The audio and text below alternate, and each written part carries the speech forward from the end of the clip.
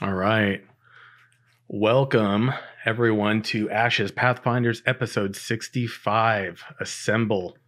I am joined today by Wandering Mist and McStackerson. Gentlemen, I'll go with McStackerson first. Why don't you introduce yourself? Let everybody know kind of what you do in the community, maybe any of the things you're involved in, and just kind of some of the things that might have brought you in here to kind of like be an interested member of the community for Ashes of Creation.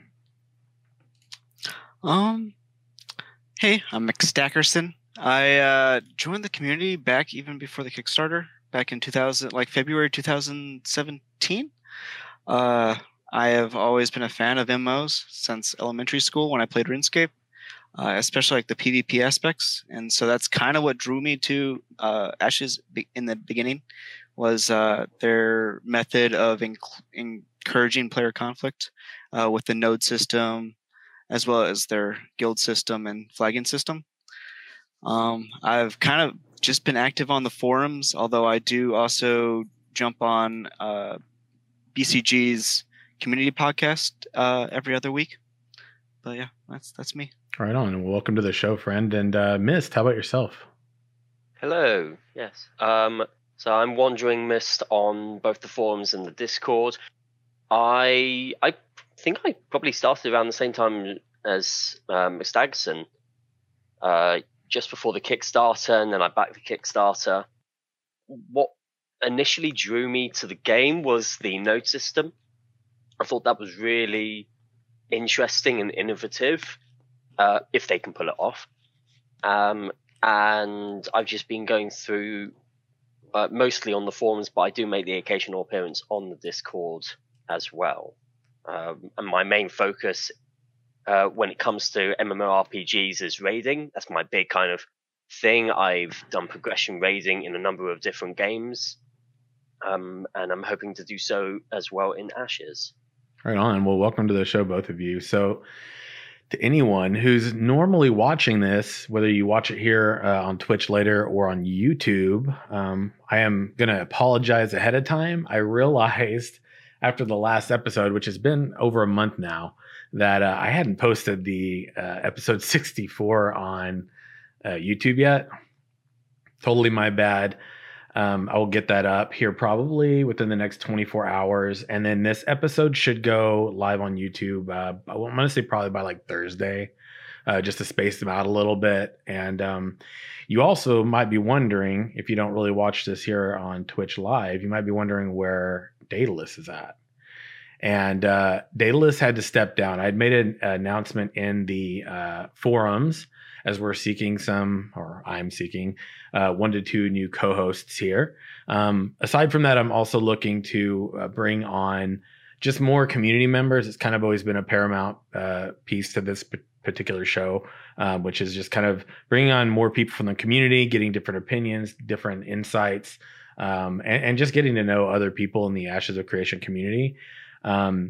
Like both of you too, I've been, following the game for quite a long time as well, well before Kickstarter. And, there's a lot of people that'll kind of like, check in seasonally while the game's in development. And then you got the people that are pretty dedicated here regularly. And so it's really nice to kind of meet some of the other people that I haven't honestly had a chance to meet yet. And so both of these two are here because A, I'm looking for other co-hosts, and B, I want to bring on more people that I don't know myself to get to know. And this is a really good opportunity to do that. So yeah, that kind of tells me a little bit about you two. And also for anybody that's like maybe not checking the forums, you're like, oh, is it like a negative thing? Daedalus leaving? Not negative. Dude's still totally a great friend. He just had some life stuff going on that he had to step away from content creation and gaming and all that, really attend to. So totally, the torch for him. We're going to carry the Pathfinder torch, such as it is. We have a lot on the agenda today to discuss. So it's going to be really interesting to see what your two perspectives are, because I really don't know what they might be. So this is going to be a total wild card scenario here. Could be really interesting, could spark some great conversation, could put us at odds. But either way, let's kind of talk about it. So last live stream was at the end of February. I believe it was the 28th. I could be wrong. I think it was, right? Wasn't it on Valentine's Day? I think it was. 28th. Damn. It's 20th of February. All right, cool. All right. Just want to make sure. I've been trying to do a little bit of recapping, and we've got a lot to actually recap on, believe it or not.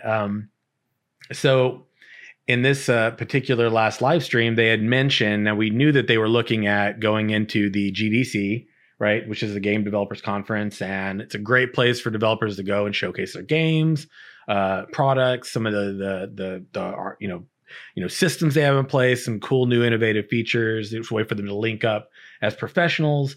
They were going to go and showcase Alpha One there, right? Well, they had said at the last live stream, well, hey, we've kind of decided we're not going to be doing this.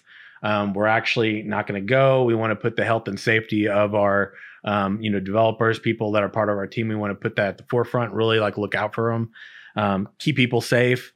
Totally understandable, right? So as community members, I'm sure a lot of people were going, wait, so what does that mean? Are we going to get to see anything? Is it another delay?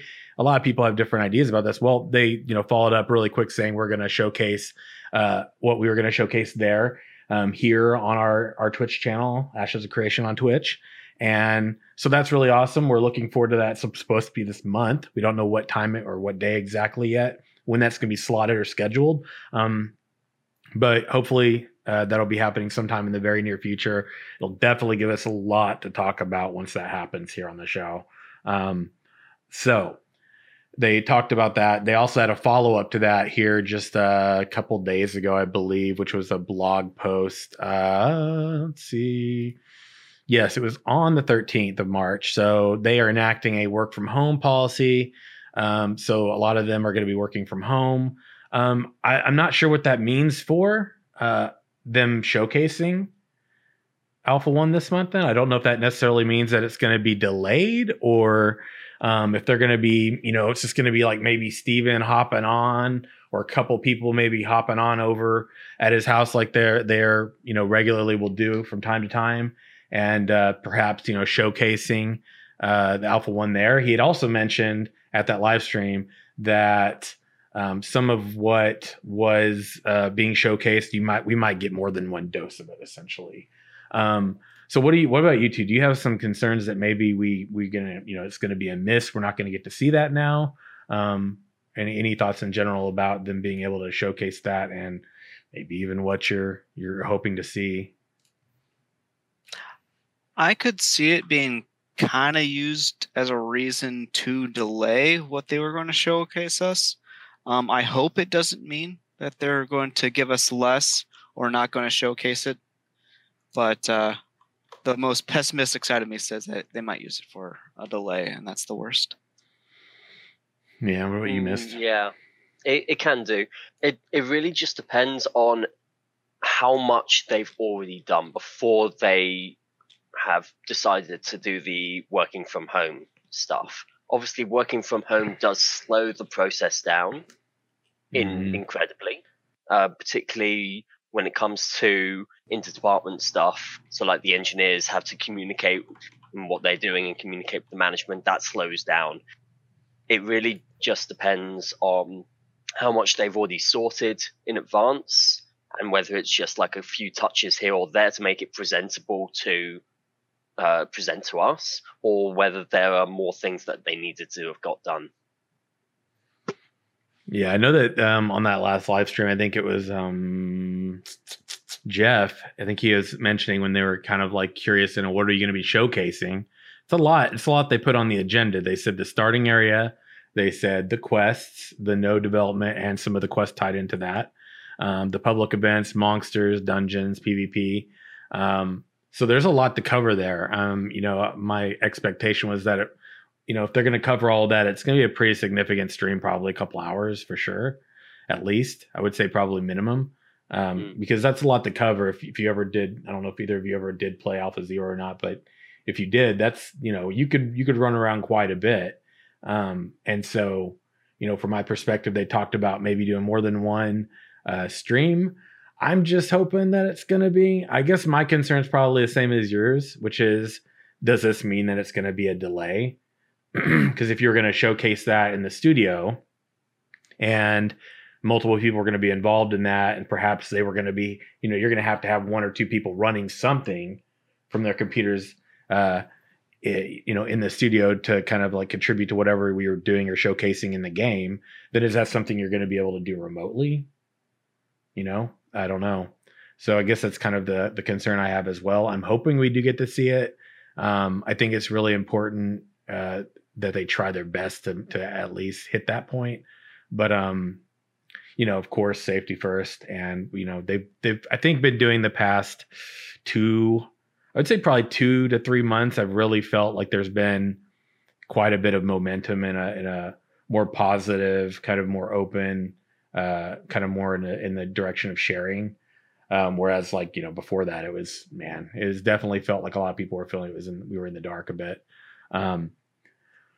So some of the points on artwork, which I think we're going to tie back into the conversation around the Alpha 1 walkthrough in just a minute. But the artwork.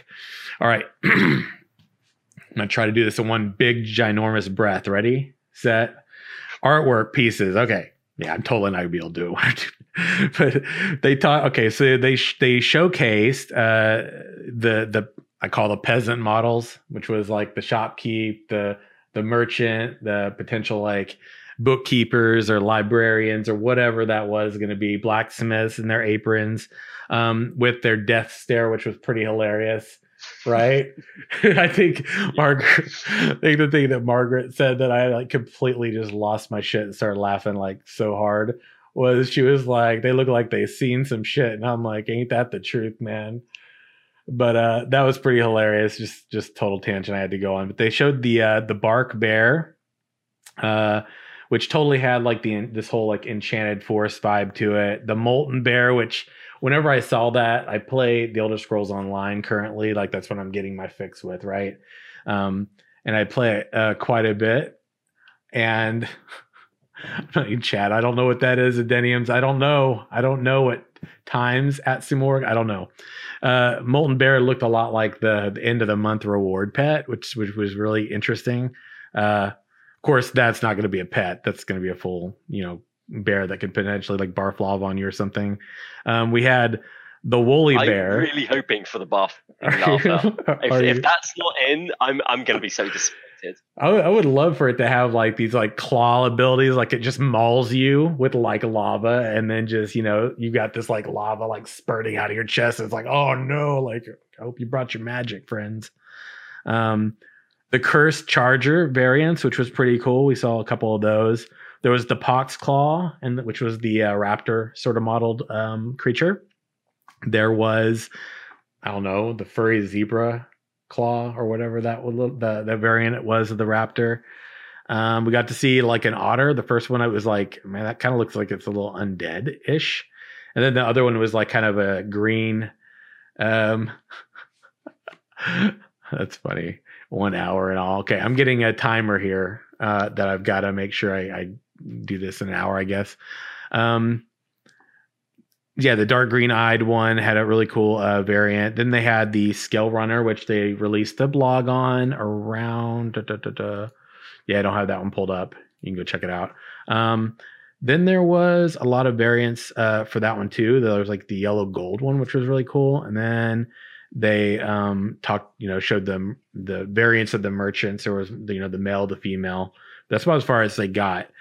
Then I think we'll stop there, and I'll get your feedback on that. Like, the thing is, a lot of people have been saying for a better part of, I would say, I'd say a good 6 to 9 months of last year. I feel like that's probably a good estimation if I was to throw a random number out there. But a lot of people were going like enough of the enough concept art. It's all concept art. We want models, we want renders and stuff.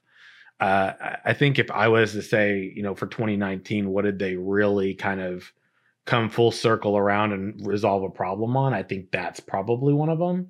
And I would say, especially if we were to look at the progression of the past 2 months with creatures and all these variants and showcasing like, look, you got to see all this concept art. Now here's what you get to see, so then they show us this variant of what was in maybe a monthly reward. But then we're also seeing like, oh, and look how this translates into all the other creatures in the world that are also bears or are also lizards or also like creepy little raptor claws or whatever. What were some of your thoughts in terms of like how much they've been showcasing in regard to the creatures and the renders versus the previous concept art, etc.? Yeah, that was my major concern. Is throughout the game's development, we hadn't really seen what they were going to fill this world with. We hadn't seen any of the monsters and stuff, with the exception of like a few of like the cats and the bugs, some older stuff. And so it was nice to see like they've created some of these base models, like the base cat, the base otter, the lizard, as well as the bear, and how they're changing up the textures to make them unique enough for the different environments. So yeah, I guess that's it. I'm happy to finally see like what they're going to do to fill the world with creatures for us to kill. Mm-hmm. Yeah, agreed. One of the things that I know some people are going to have beef with is they'll look at, for example, the two bears, and I'm going to say the more ignorant people will think, oh, they're just recolors. Oh, they're skipping out on work, or they're being lazy about it by just recoloring different animals for different biomes.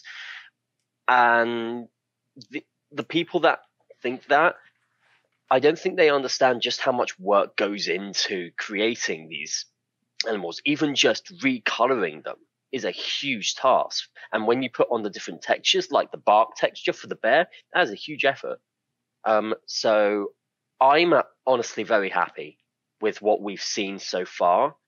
What I'm more concerned with is the animations that go along with them. I think back to the that preview trailer that they put out for PAX, was it? I think with the raptors attacking the city, Mm-hmm. and those animations on the raptors, they just did not gel at all, and it was so clunky. Yeah, I get that they wanted to do sort of in the engine and do it as it was gameplay, but there was clearly a lot of work that needs to be done for those. So that's kind of what I'm thinking of with those animals. Yeah, I think that a lot of complaints around that, and I remember there were some conversations around this, and it seemed that what they had been given wasn't what was really shared, because I mean when you give like a publisher, not publisher, but let's say you give any kind of material to somebody, they can take it and cut it and decide what they want to use with it sometimes, right? Some of the agreements are like that. And so it seems like that's kind of what happened. But the slow motion running and some things of that nature were, I think, some of the things people didn't really like. And, that there was like just kind of a mixture of, so we've got raptors, we got people in this like very, high fantasy looking city, but, you got your dragon, but then you've also got like raptors attacking. And it's like, what's going on here? It's like all these things kind of like jumbled into one showcase. And then of course people are going to think what, and this is the big part, which is, so this is Ashes of Creation. And then there still was that like misconception of the, ambiguity around like, well, what's APOC exactly? Like, where are we going with this? And what's that all about? And so we'll kind of talk about APOC a little bit more here in a little bit, because we definitely have an announcement around that. Some people might know of it already, but I want to move on to the other part, which was the design of the buildings. Now, in the previous live stream, and I thought this was really good because I want to say it was the live stream the month prior where we got to see kind of some of that unfolding of the buildings. Like for me, my nerdy, self is going, oh, that's like super cool to see like the dust popping and, seeing like the walls popping up and getting put into place and, all of that, kind of the pieces going up in order of how they probably would be if you were building something, and seeing like the animation effects and everything around that too, which was really cool. And I was like, I wanted to see more. And so then, we got to see the progression of, well, oh, look, and here's going up to a 3rd story building with all of its walls and all this stuff. That was pretty cool. But the other thing was we got to see a lot around more like racial like style pieces, which is in terms of like architectural style pieces. So we got to see the Nikwa buildings. We got to see the encampment structures, the texture variations for some of that, which were way more defined and also similar to some of the structure styles we saw in APOC environment, right? The buildings that we were seeing that you could break. I always thought they were more like traditional, sort of like orc vibe. If I'm thinking like old school, like World of Warcraft, mud huts and Orgrimmar or something, that's what I'm thinking, which was pretty cool. But then we also got to see some of the Veilun, and we got to see some of the big like city. We didn't get to see renders, but we got to see some more artwork around that gives us a little bit more insight into what that might start to look like. And there was even people in the city. And so I think it's just a matter of time until we get to see that in the game, really. So, but the environment renders, the building development, they talked about, they did up to level 3. And so I was curious what some of your all's thoughts were in terms of the more of that racial style, because like we got to see a little bit in the past, like they've kind of teased at other races and some of the styles around that. Do you think that there's more that they could be showcasing at this point in time, or are you pretty pleased with what we're seeing? Is there more in that progression that you'd like to see? I mean, I'd always like to see more, but I mean, what they see is what they give us is what we have, or what they have to show us. So I'm okay with it. And it's as you said, it's nice to see these structures for the Nakua, and I think they turned out really well. I'm like, I don't think they need to go back and rework them or anything. So as far as what's been released, it's good. Yeah. Yeah, I agree. I'm not too concerned about the buildings per se, as long as each race has their own distinct style. Which at the moment, from what we've seen, is definitely the case. Every race has their own unique style, and you can definitely differentiate. Like, you see a group of buildings, say this is definitely that race, and then you see another group of buildings that is definitely a different race. Fantastic. That's kind of all I'm expecting for the buildings. Yeah, I think that my main takeaway was, and this is the thing I want to reiterate, which is we're really starting to see a lot more of the different architectural styles, which to me is like a pretty big positive. And I would almost say that we've been seeing a lot more. And I go back to like the past 2 to 3 months, right? Like I really think in the past 2 to 3 months, we've gotten to see a lot more, because we've gotten to see more of like the dwarf stuff and all of that too, which Dwarves I was next month. Oh man, I was so excited about that. Oh yeah. I'm like, yeah, like I don't generally like care a whole lot for dwarves, but I'm like really kind of feeling the dwarves. Like I know we're only going to get so many character slots, but I have a feeling I might actually be rolling a dwarf at some point. And also my space orcs. I like my space orcs. I think that's going to happen, but different conversation for another time. Kind of wrapping up the live stream though, they had a lot of Q&A points, and I picked one that I actually liked that caught my attention. And that was that. I'm not going to give all the details. Definitely encourage you to go back and check it out. But there were a lot of different questions. And one of them was actually around mounts. And they talked about how, basically asking about experience and how mount progression is going to be, in terms of like skills and all that sort of stuff.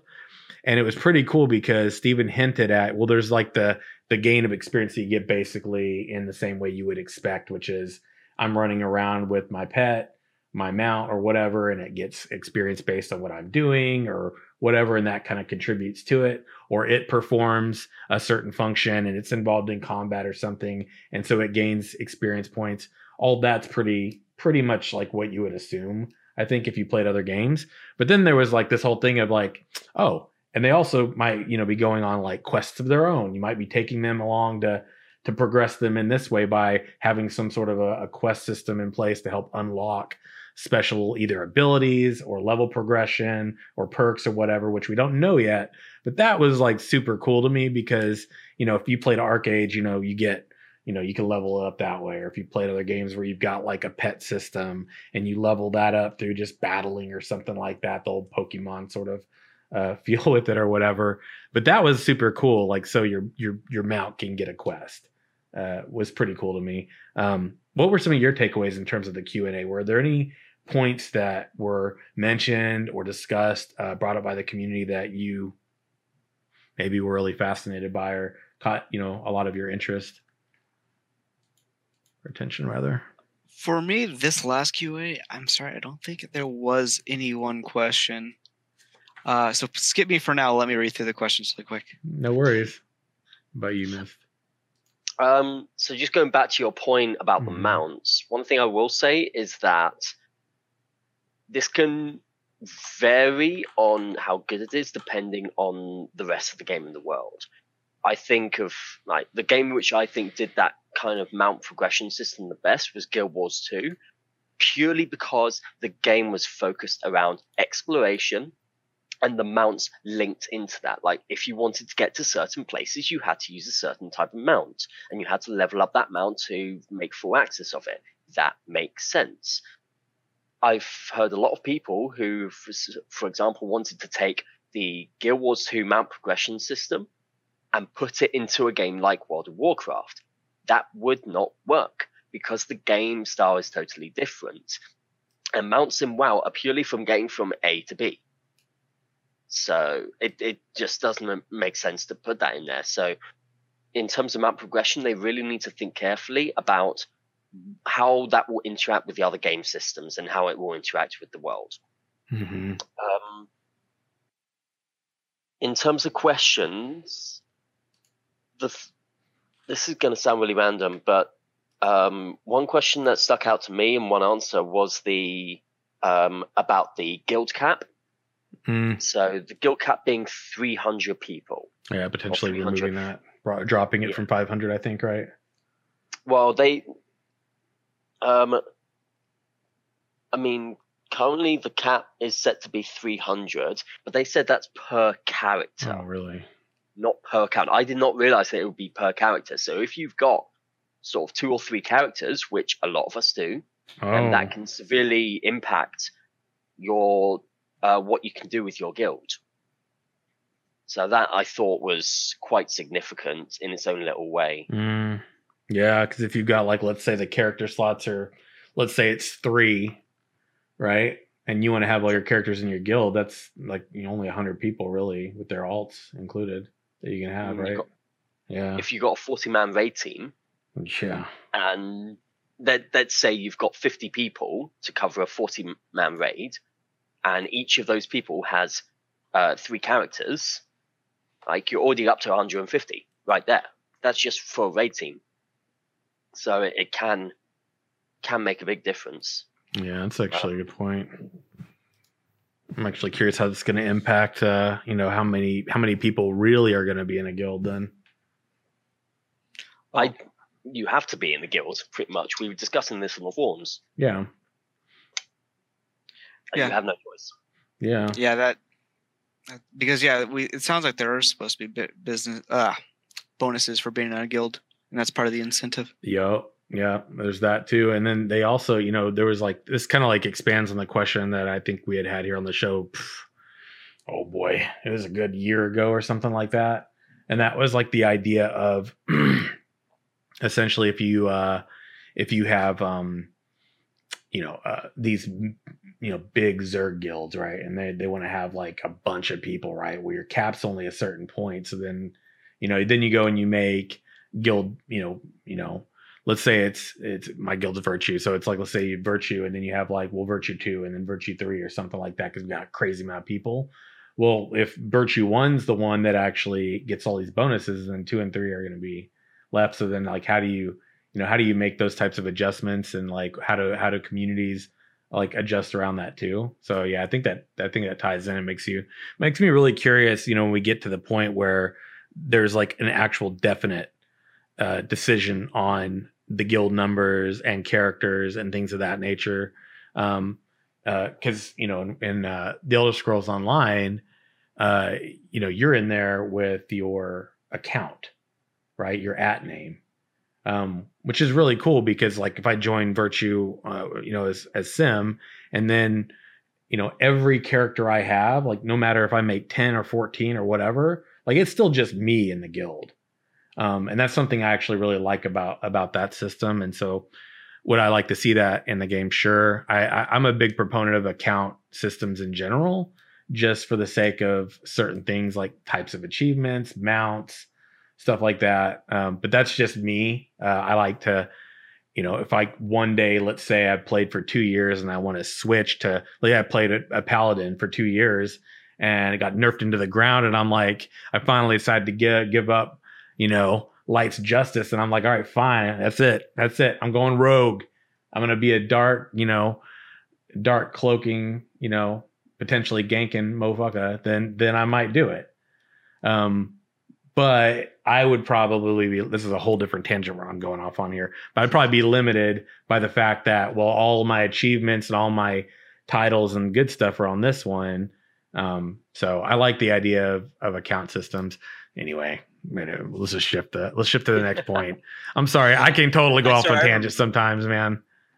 Oh, it's cool. I remember the question that actually kind of got me was the question was about resources and mana, and how if like rogues would use focus and energy, and they talked about how the question was like asking if classes will have rage and mana, but what their answer is what got me was they talked about how they used to have focus, and I liked the focus mechanic. It was basically the mechanic they had around rage, and then if you went to their second packs, they expanded it so there was other abilities that used less focus, and I kind of like that, how you couldn't just dump all your strong cooldowns at one time, because you actually had to build focus for certain ones. Yeah, and it sounds like they might be removing it altogether.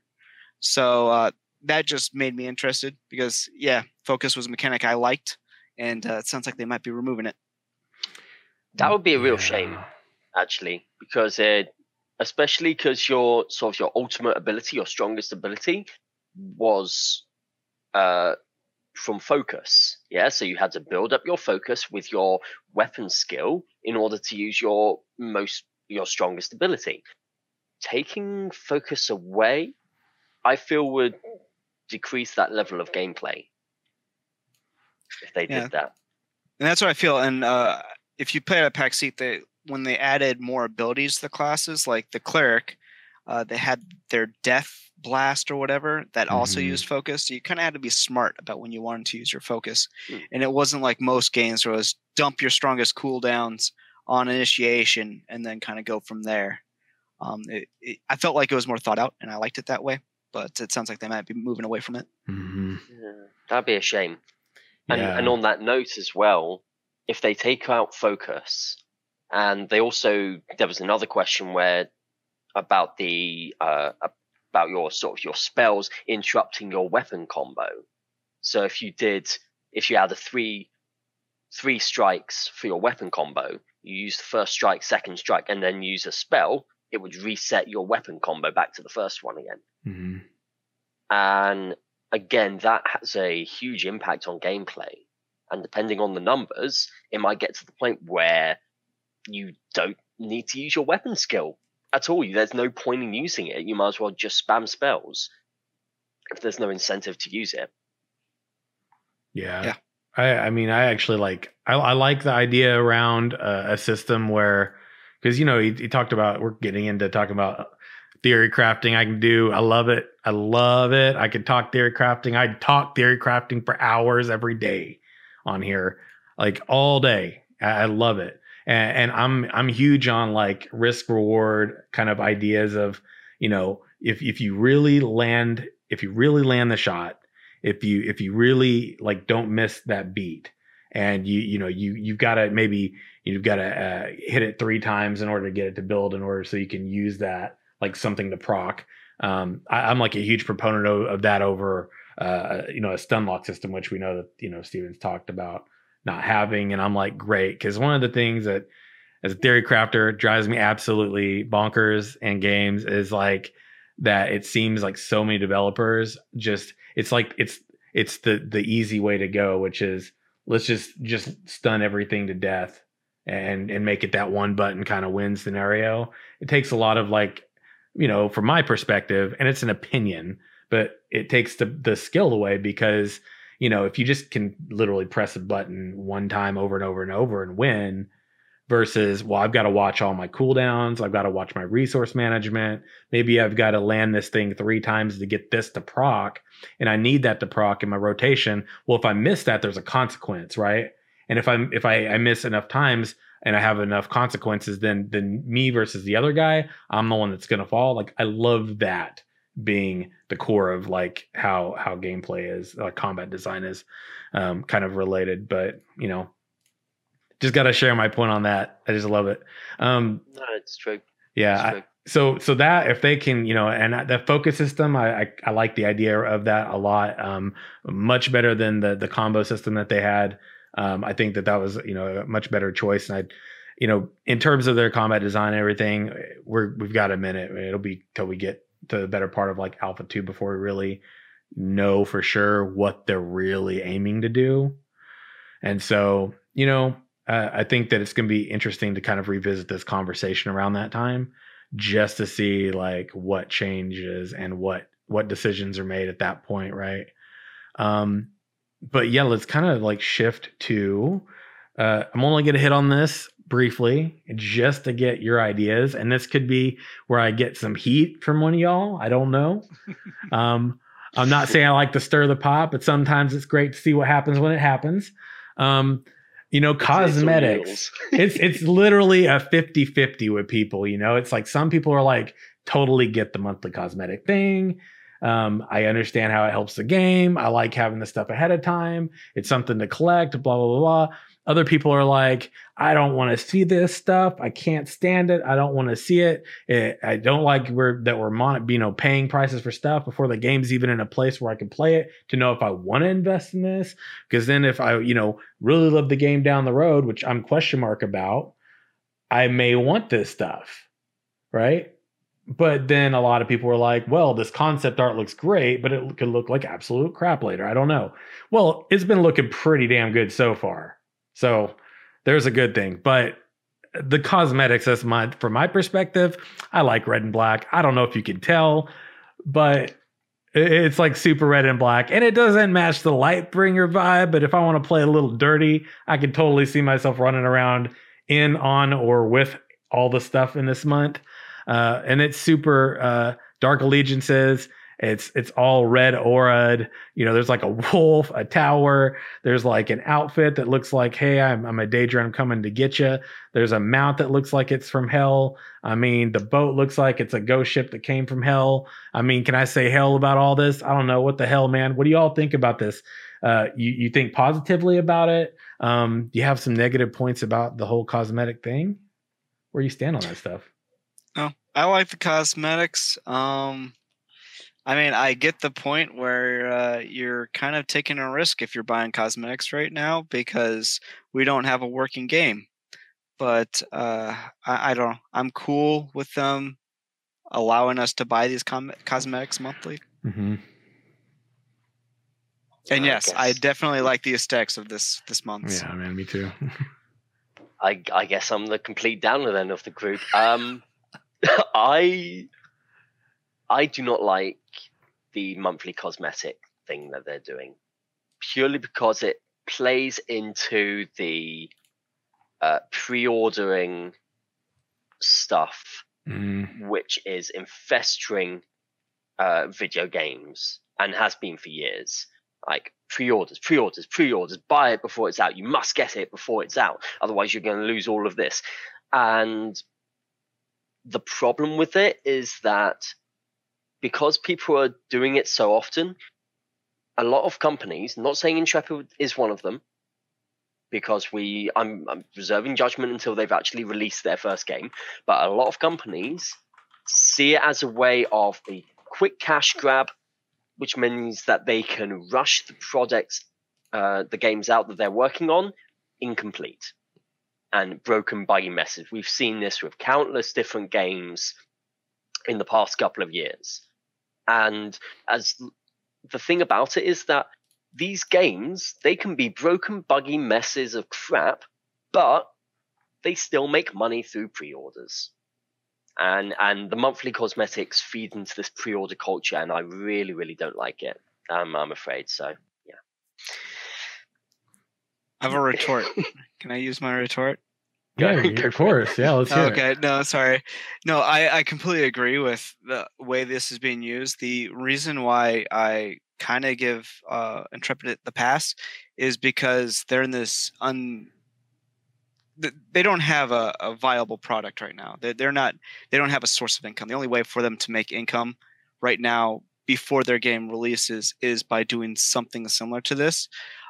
Yes, they technically have the game fully funded, but being able to offset costs with something like this, like a monthly cosmetic, I think it comes down to if you trust the studio or not. It's one of those things where it's all how do they use it, and who are they? Are they using it to peddle a bad product? And that might be the case.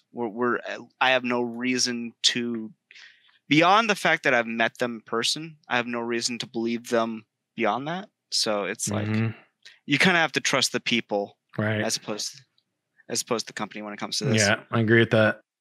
Yeah, that's the thing too. Is I've also met them, so it's like, when you're around these people, I mean, like, their passion for what they're doing, it's just, at least that was my perspective, is it's just like glowing. Oh yeah, I mean, they're clearly passionate, but I mean, we as players have been burned too many times not to fear the fire. True. Really.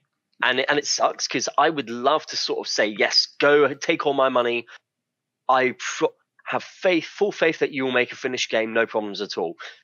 But that doesn't happen. There are so many games that just fail for a number of different reasons. And it's so sad to see.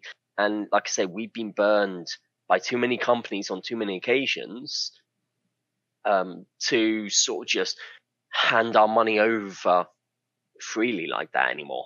Yeah. I mean, if being really honest, like, I really do see both your perspectives, and this isn't something that, like, me as a creator or a content creator or whatever, it's not something I can advocate on behalf of the studio for, right? Or the devs or anything, because this is one of those scenarios that's like totally in the gray. Like, you can't say Myst is wrong. You can't say Stack is wrong, right? Because at the end of the day, what you're talking about is, like you said, trust. And trust at the end of the day is a choice, right? It's a choice and like any choice, you gotta make the best one you can with the information you got and all that jazz. And if you've got the kind of the belief, the faith, whatever you want to call it, that you're making the right one, you're only gonna know when time comes to pass and you've got the evidence to kind of support one way or the other, right? So I can totally see where you're coming from, because you got these AAA studios, right, that have been making games for years, and they come out and they got their next pre-order, right? We're gonna give you this, and this, and then you pre-order it, and then what happens? Well, shit. So the game came out and they didn't do 50% of stuff they said they were gonna do, or they made this change, or they implemented this, or whatever. And then you just, a lot of people end up feeling really burned, really let down. At the end of the day, what was that? It was a bad choice, right? But who's to say that someone's wrong for not wanting to make that choice? It's a decision we all got to make. So totally see both sides on that one. But yeah, I'm probably going to buy these, damn it. I know I'll buy them by the end of the month. I haven't done it yet, but I know. Damn it. Yeah, there's been a few months where I was just like, shit, I'm buying everything, aren't I? And I only buy this stuff, I'm like, would I really use that? If I know I would definitely like roll around wearing that, like, I get it, right? If I don't, then I just don't get it. Like, there's been some like Stuffertons, I didn't get it. Like, I'm good. I almost want to just buy it for the trolls. For the lulz. We're so mad about it. Right. I was like, I'm not going to ride a bear with a bow tie, okay? Like, it's cool. I get it. For some people, I'm not those people, though. So, but yeah, man, cool to see your perspectives on this.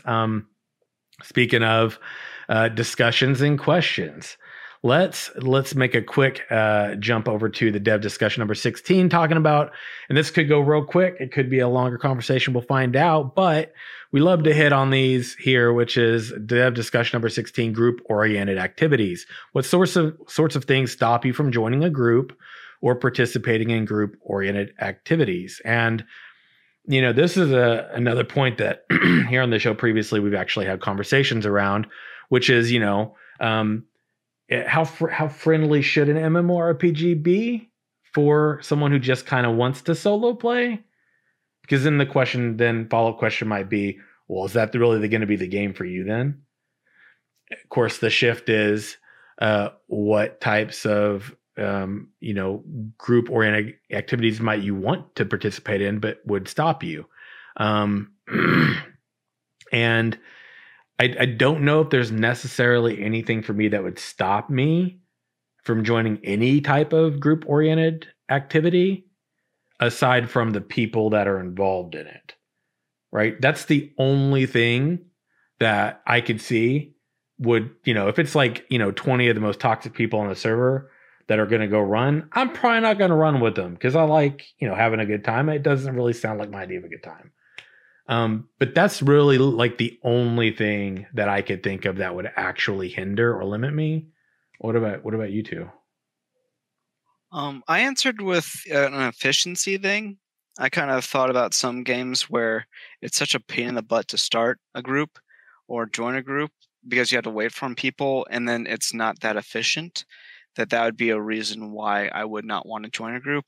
It's kind of an awkward thing to talk about, especially with Ashes, because there's a lot of things that can contribute to a group being efficient. Not only is it like how much you're getting, but in Ashes with the PvP aspect, it's that risk that you're taking by going in alone with a well-organized group.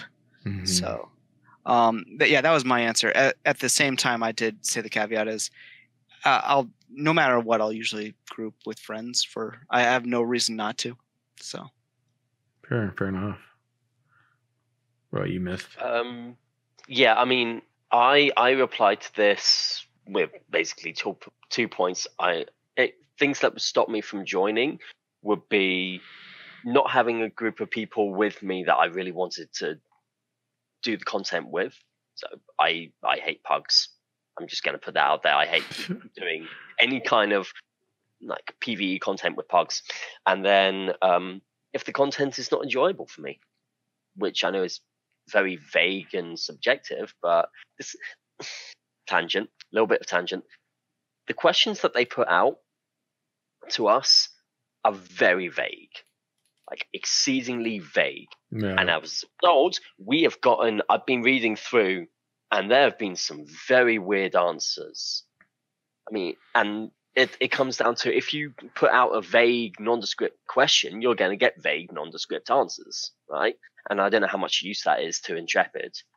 I feel like a more focused question would give them much better results than this kind of, what do you think about group activities? Or what do you, like some of the other ones that they put out. Favorite class, and stuff like that. It's and you just think some of these questions are so vague that you're never going to get decent answers from them.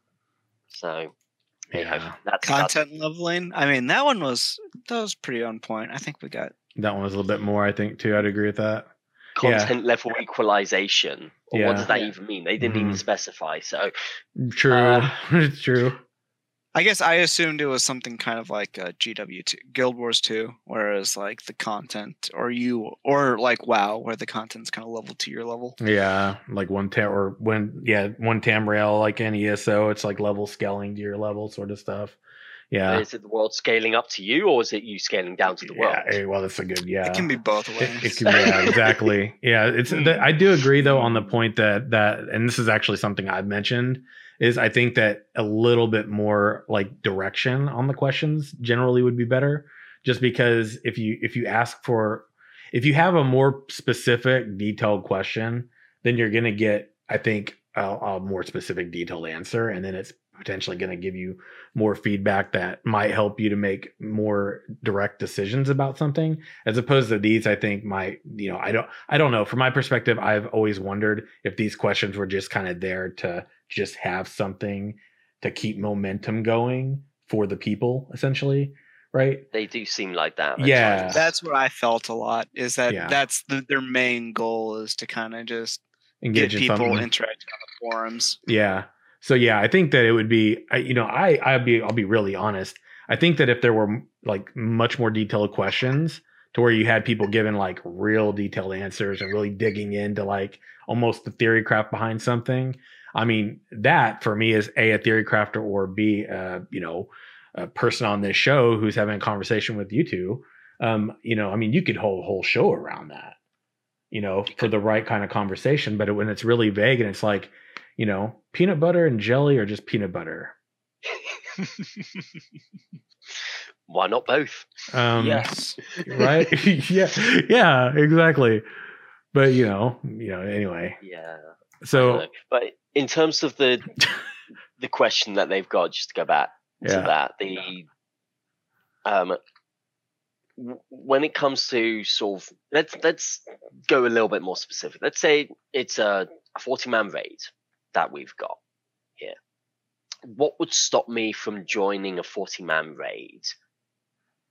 If it was my guild running it, and I knew all the people and I was happy with the people I was running with, the only thing that would really stop me is like if I'd done it so many times that it becomes boring and the rewards weren't enough to keep me invested. That would be kind of the thing for me. Yeah, there's go ahead. Oh, I was just going to say, yeah, for me, it would be similar, with the exception of something where I will do raids for my guilds. So even if I am max geared, I've done this plenty of times, I will help out my guildies. Or if I think there's some value in helping them deny the content from another guild, which might be kind of the case in Ashes, where a lot of the content is open world. So if I think I need to be there to guarantee they get the content and aren't denied it because of someone else, that's another reason why I would show up. Mm-hmm. There was one person on the forums. There was actually some good points, I think, but some we talked about too, which they said no particular order, time constraints, lack of proper classes, and the difficulty curve requires certain classes. Poor rewards from the content the group is preparing to consume, which we're talking about here too.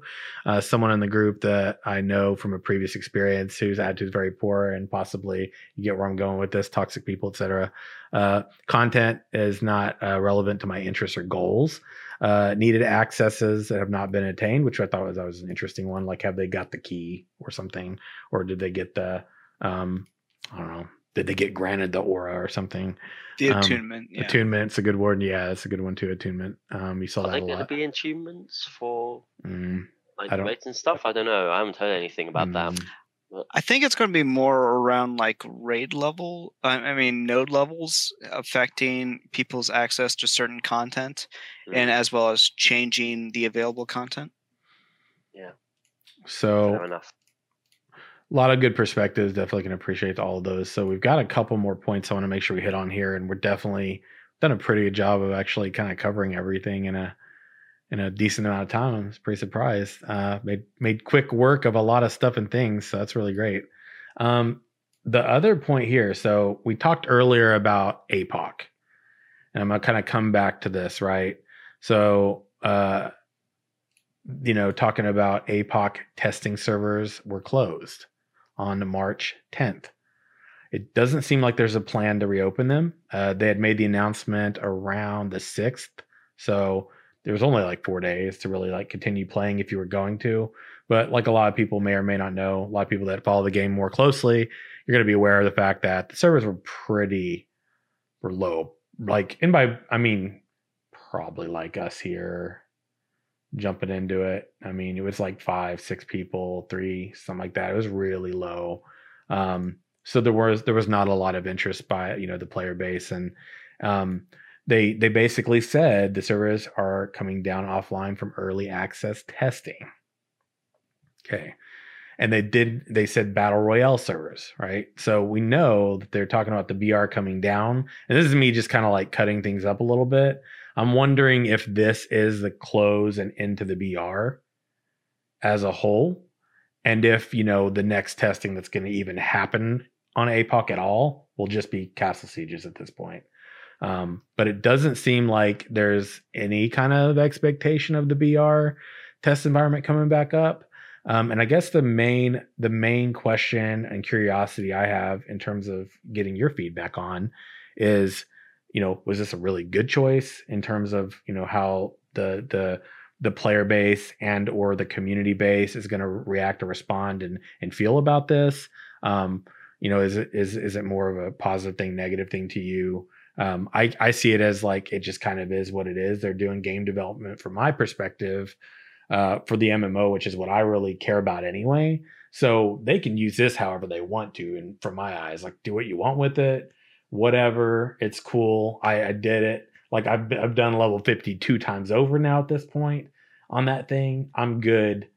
Right. I'm good. Like I got all the level 50 rewards back a year ago. So they were already there for me this time around. I didn't have nearly as much incentive to play it. They did a couple things with the worm and the Halloween outfit stuff, which that was some incentive to play.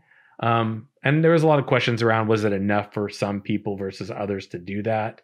But anyway, going back to my original point or question, which is, what is your perspectives on this? Do you have a more positive outlook, negative outlook? What's some of the rationale behind what your perspective might be? I mean, people weren't really playing it, bringing it down, so it wasn't really doing much for them right now. Bringing it down so they were saving money on costs makes sense, especially with less people, not doing anything for them. I think it might have a slight positive PR wise, because some people feel like it's kind of a sign that Intrepid's listening. The anti-BR people might view this as a positive. I know, talking to BCG, he thinks, especially how they phrased it, how they said they were bringing it down to get the servers ready for Alpha 1. That has some people thinking really positively about it. Whether it'll come back, I'm not sure. I would imagine if it ever came back, it would come back better.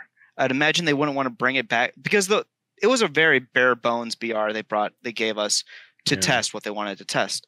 So I'd imagine they would want to go back and kind of rethink some things, maybe add some new mechanics, flush out some of the weapons, give them like more interesting abilities, make it a more interesting gameplay, more than just a test bed for what they needed. What about you, Miss? Agreed. Yeah, I always treated the BR as a testing platform. That was literally all I took it as. And I think it served that purpose quite well. Mm-hmm. But as you say, with so few people do it, they weren't really getting any significant data from it. And there's no point keeping it around if you're not getting much data from it. So take it down. Whether it comes back or not, I don't know. I don't really care too much. I never really cared too much about the BR, if I'm honest with you. It was nice to sort of go in and try a couple of things out. But at the end of the day, I'm not too concerned if it comes back or not. So, yeah. Yeah, I actually wanted to kind of hit on something Stack said there, which was, you didn't really have the sense that there was a lot of mechanics to it. And I thought, that I agree with that, because I probably played too many, like BCG, I played way too many hours in BRs, man, over the, up until, let's say, like Ashes. We all got in there and dug into Ashes together and everything. And I would say, like, up to that point, I was doing I had a lot of people that wanted to play PUBG. They wanted to play like all these like games that were really popular, all these battle royales, the next battle royale. And I was done personally with battle royale. Like it's been done so many times over. I'm ready to move on. Right. But, like Mist is saying, I was like, okay, I'm willing to put some time into this because it's going to help the game. But a lot of people are like, man, it's so difficult. And I'm like, I'm with Stack. I'm like, nah, man, Like if you played like some BRs, then you know that one, like the learning curve from my perspective was like pretty low. It's pretty straightforward. There weren't really a ton of mechanics. It was pretty straightforward. It's your And bulk standard BR. I mean, there was nothing really groundbreaking about it. super straightforward. Exactly. So, if they were to bring it back, then, I think that for it to be beneficial, it's going to go back to, is it going to be testing additional mechanics and things of that nature? But then I would probably also question, well, if it's going to be additional mechanics that are going to be tied into the MMO, aren't we really just talking about alpha? So at that point, but yeah, and so I want to read something to everybody. Not everybody's aware of this, but it was something that I was, as a creator and as someone following the game, I've honestly kind of have been surprised I wasn't seeing it. I've actually hinted at going, I really wish that kind of Steven would just get out there and just maybe kind of own some stuff. And this is, again, just an opinion, just my perspective, something I thought that would have been positive, more positive than negative for the game and the community. If someone up there at the head of the top was going, let's kind of like own something here. And so I thought this was really positive. So Steven, and this was end of February. I think it was actually around the time the last live stream. And I'm just going to read it verbatim. And he said, I can reflect, it was in Discord, I can reflect that misstep on a few things. First, our hiring schedule was severely estimated. And this was in regard to the delays, right? That it kind of had happened. First, our hiring schedule was severely overestimated. Second, our architecture had to be reapproached. But most importantly, game development has a particular role called production. Early in the life cycle of the company, I shied away from hiring producers because I heard many horror stories of too many producers at other companies causing issues for the developers. But producers are a key component of establishing timelines and managing tasks, schedules. Early in the company's life cycle, I placed that role on my leads instead of hiring dedicated production teams, which in hindsight was a mistake. Back in December 2018, I realized this and scouted some of the industry's best producers and brought them on board in early 2019. Then once they had an opportunity to evaluate and establish our timelines and schedules, I made the announcement to reset expectations with regards to our anticipated delivery dates. And now we focus on quality of the product and features promised. So that was, I thought, really good. He's like going, there were some things I could have been doing better along the way in the beginning. I recognize now looking back that was a mistake on my part. Okay. I view ownership, right? And we're talking life in a company, in a community, whatever. I view ownership of one's mistake not as a weakness, but as a strength. And so seeing that for me was probably like one of the best things I've seen. And this is an opinion that I've seen him do as the creative director and CEO for this game. But that's just my 2 cents. Just wanted to make sure people where that happened. It's something I actually have voiced that I would have liked to have seen in the past. So for anyone, this is my way of saying, hey, remember when I talked about this a bunch? Well, it kind of happened. Here it is. Let's, for what it's worth, respect. That's just my perspective. But anyway, I don't know if you all have some thoughts about this. That was kind of my little quick soapbox on it, but I would definitely be open to hearing any feedback you have if you do. Yeah, I don't have much on that. It was kind of like, first I just looked it up when you mentioned something about it earlier. Mm-hmm. So for me, it was just nice to hear that they hired producers. Mm-hmm. And so that might have been a big issue, is that they didn't have someone actually helping schedule out and developing iterations and creating expectations and due dates for when things were supposed to be done. Mm-hmm. That could cause, obviously issues on when things will be finished. Beyond that, I don't know. I guess maybe I look at Steven with rosy colored glasses or some kind of analogy like that. I think he's a really nice guy. Yeah, and so I'll feel kind of bad. Like I know he is very comfortable with saying things like that, but sometimes people can use this as an excuse to attack him. And so that's why I kind of feel bad for him when he has to do things like that. I see. It can happen. People can go on the offensive with that. One thing I think we all need to keep in mind when stuff like this happens is Stephen, love the guy, he's great, but he has never worked in games development before. Never. He's run companies before, very financially aware, but he has never worked in games development at all. And which means he's going to make mistakes.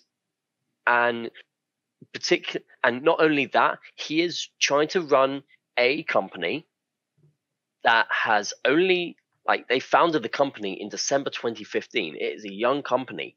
Sure, they've got a lot of people. They've brought in sort of industry veterans, but there's a difference between bringing people in with lots of experience and getting those people to work as a cohesive unit. So yes, there are going to be mistakes. Yes, there are going to be setbacks. And I think we all need to keep that in mind when we are judging sort of the progress of how the development is going. All right. Temper your expectations so that they're realistic. Yeah, absolutely. Right. And I feel in terms of Stephen as what he's done, sort of coming out and owning it, maybe this is just because of how crappy the game industry is right now. But he has done something that the majority of creative directors and other sort of video game heads don't do, which is he came out and said, yeah, I fucked up. Yeah. You look at the majority of the others, particularly the AAA heads, and they will try to put the blame on somebody else or say, oh, it's no big deal. Yeah, we're fine. No problems at all. And if they do offer up an apology, it always seems so forced. It's legit like you've got a little kid who's been caught with his hand in the cookie jar. And then you tell the kid, oh, you did something wrong there. And the kid goes, oh, I'm sorry, like this. And you never really believe it because, as soon as you turn your back, they're going to put their hand straight back in the cookie jar again. So, and that's kind of what I expect from these sort of heads, these game development heads now. So hearing a genuine apology like this, or what seems to be genuine, is very refreshing to me.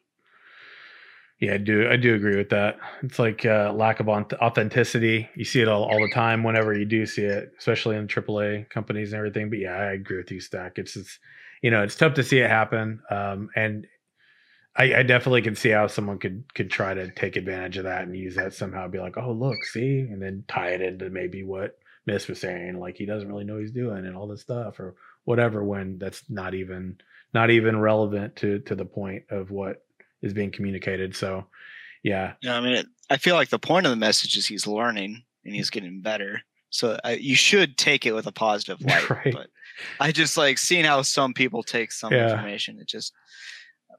It is a good thing to hear, and it's also nice that it's not something he did. Like he didn't put it in like a dev blog. He just he said it to his community on Discord. So a bit more personal. It wasn't like he did it as a PR stunt. Yeah. It wasn't like here I posted this announcement on the website to go read, and I was like, hey, I just wanted to tell y'all. And he did it without coercion, at least from the community as well. It's not like there was a huge backlash about something and then as a response he said, yes, I fucked up, which is typically what you have with other video game developers, where they try and hide it. Like they just shove the problem under the carpet. And then when the player base actually says, no, you screwed up, what are you going to do about it? Then they finally come out and say, oh, yeah, I'm sorry, we did this, we did that. Yeah, we won't do it again. Yeah, whatever. You won't do it again. Sure, you won't. 6 months down the line, then you do it again. So I'm ranting. No, you're good. You're good. No, you're bringing up a good point. I mean, it ain't wrong. You ain't wrong,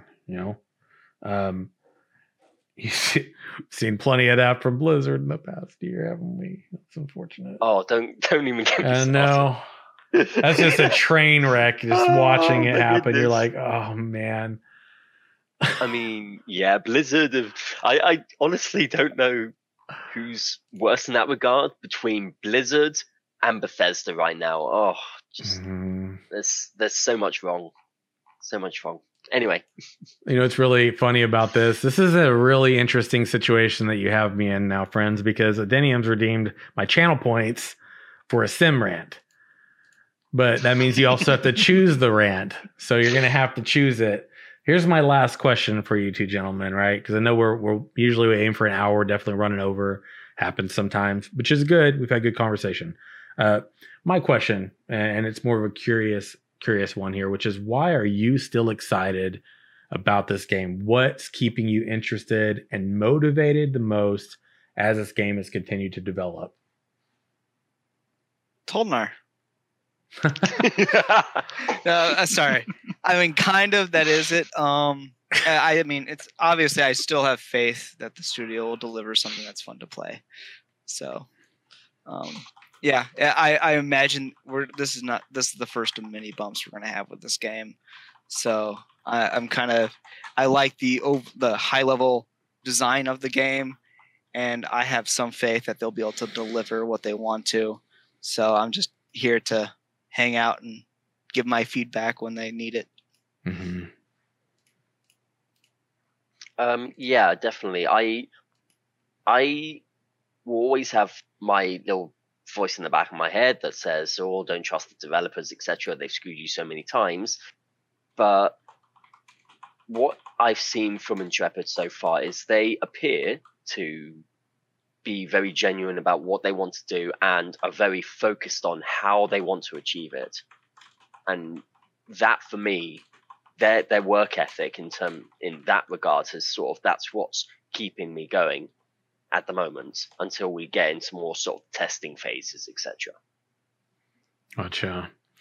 So yeah, I'm just waiting for my paladin. I'm waiting for my lightbringer. I'm waiting for theory crafting. That's what's keeping me like I'm on the edge of my seat, because we've done this conversation in the past where we went and we took the 4 archetypes that we had information around, right? The base like abilities and things like that were in Alpha 0, and broke it all down and did some theory crafting and kind of speculation as to like what all that was going to be.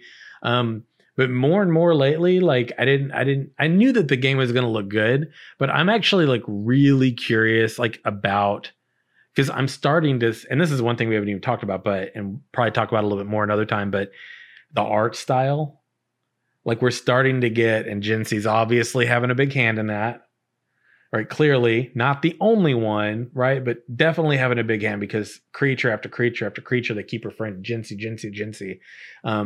And I think the one thing too is we started to get a bit of an idea around, we've gotten sketches and we've gotten these like base, elf and human forms that we've seen that clearly aren't going to be at all what we see later. But we're getting some snapshots into like character modeling now with the merchants and stuff like that.